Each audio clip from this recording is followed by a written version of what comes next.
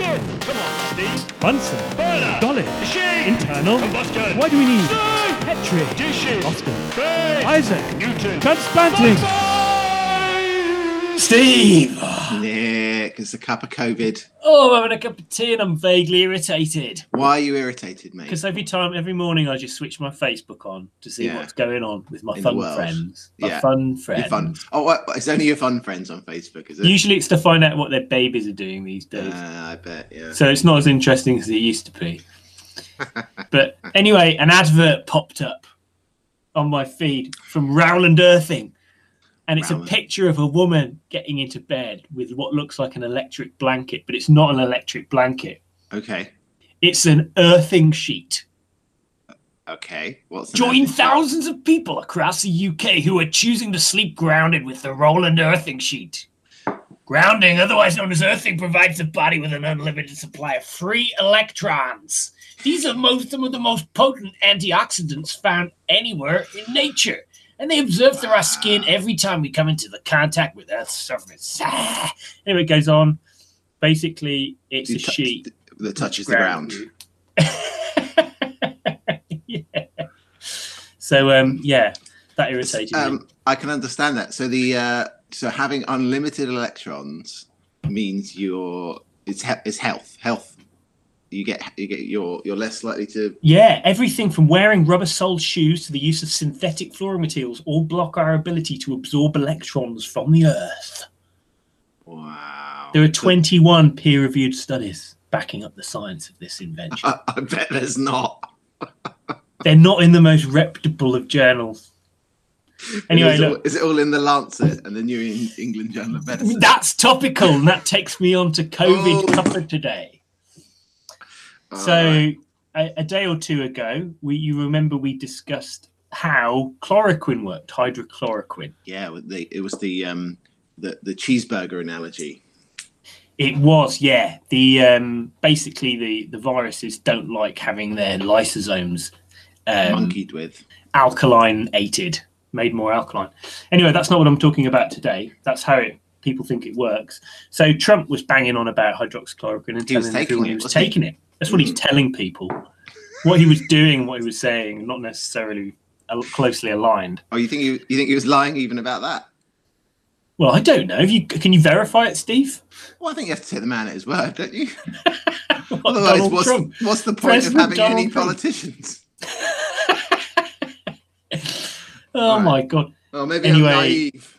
There was a big paper that actually I retweeted it because it looked quite a powerful study. It's a study published in the Lancet, actually.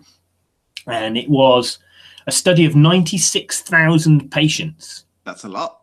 Yeah, some of whom were not taking most of whom were not taking hydroxychloroquine or chloroquine. Some of which were. Sorry, this is COVID related. Yes, exactly. So this is kind of aimed to find out whether or not hydroxychloroquine or chloroquine is harmful and whether it improves.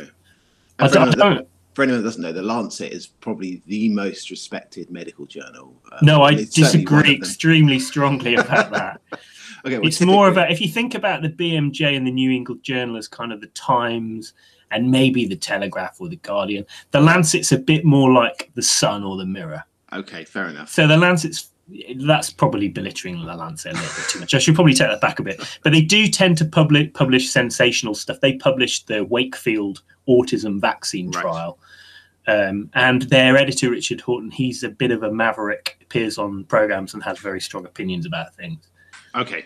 So it's a bit more of a maverick journal than the other ones. Right. So anyway, it's not quite the BBC. Well, it depends who you ask about the BBC.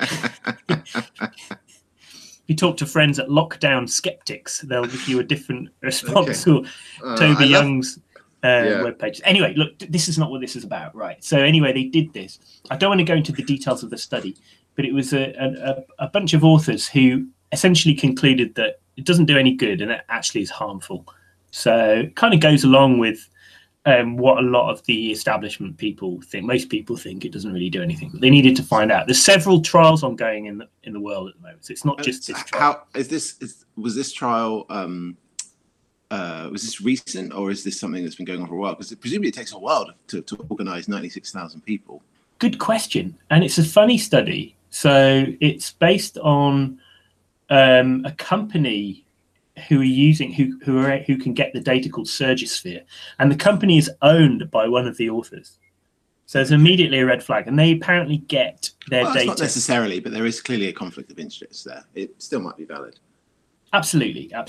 Anyway, after it was published, obviously there was a lot of media attention because everyone was saying, Donald Trump, what a moron. He's totally wrong. Look, it's harmful.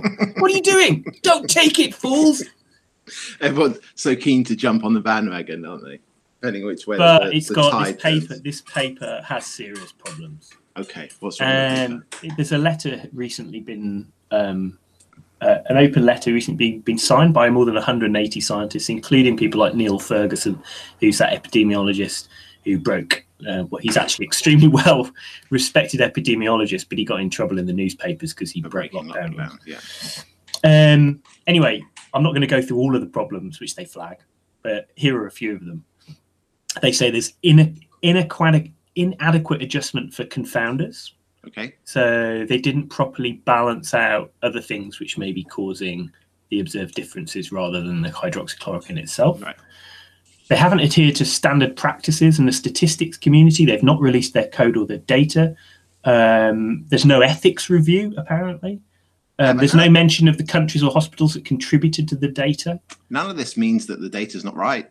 That just means that people don't follow the rules. Data from Australia not compatible with government reports.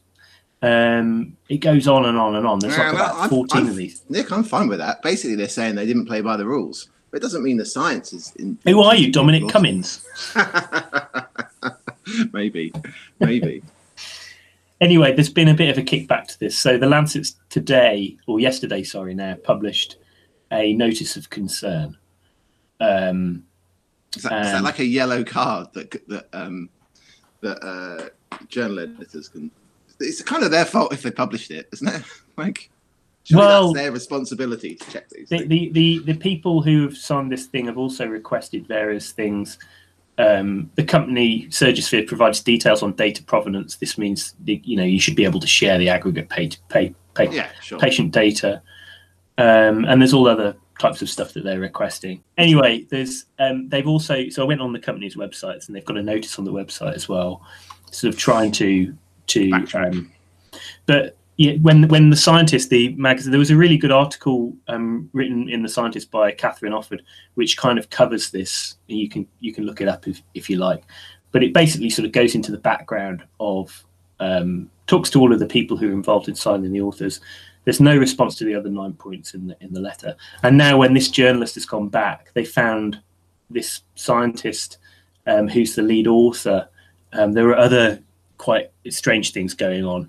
Such as he's been currently investigated for 4 counts of misconduct in the US. So, according to Catherine Offord. So it's quite an interesting one, and we should watch how it develops.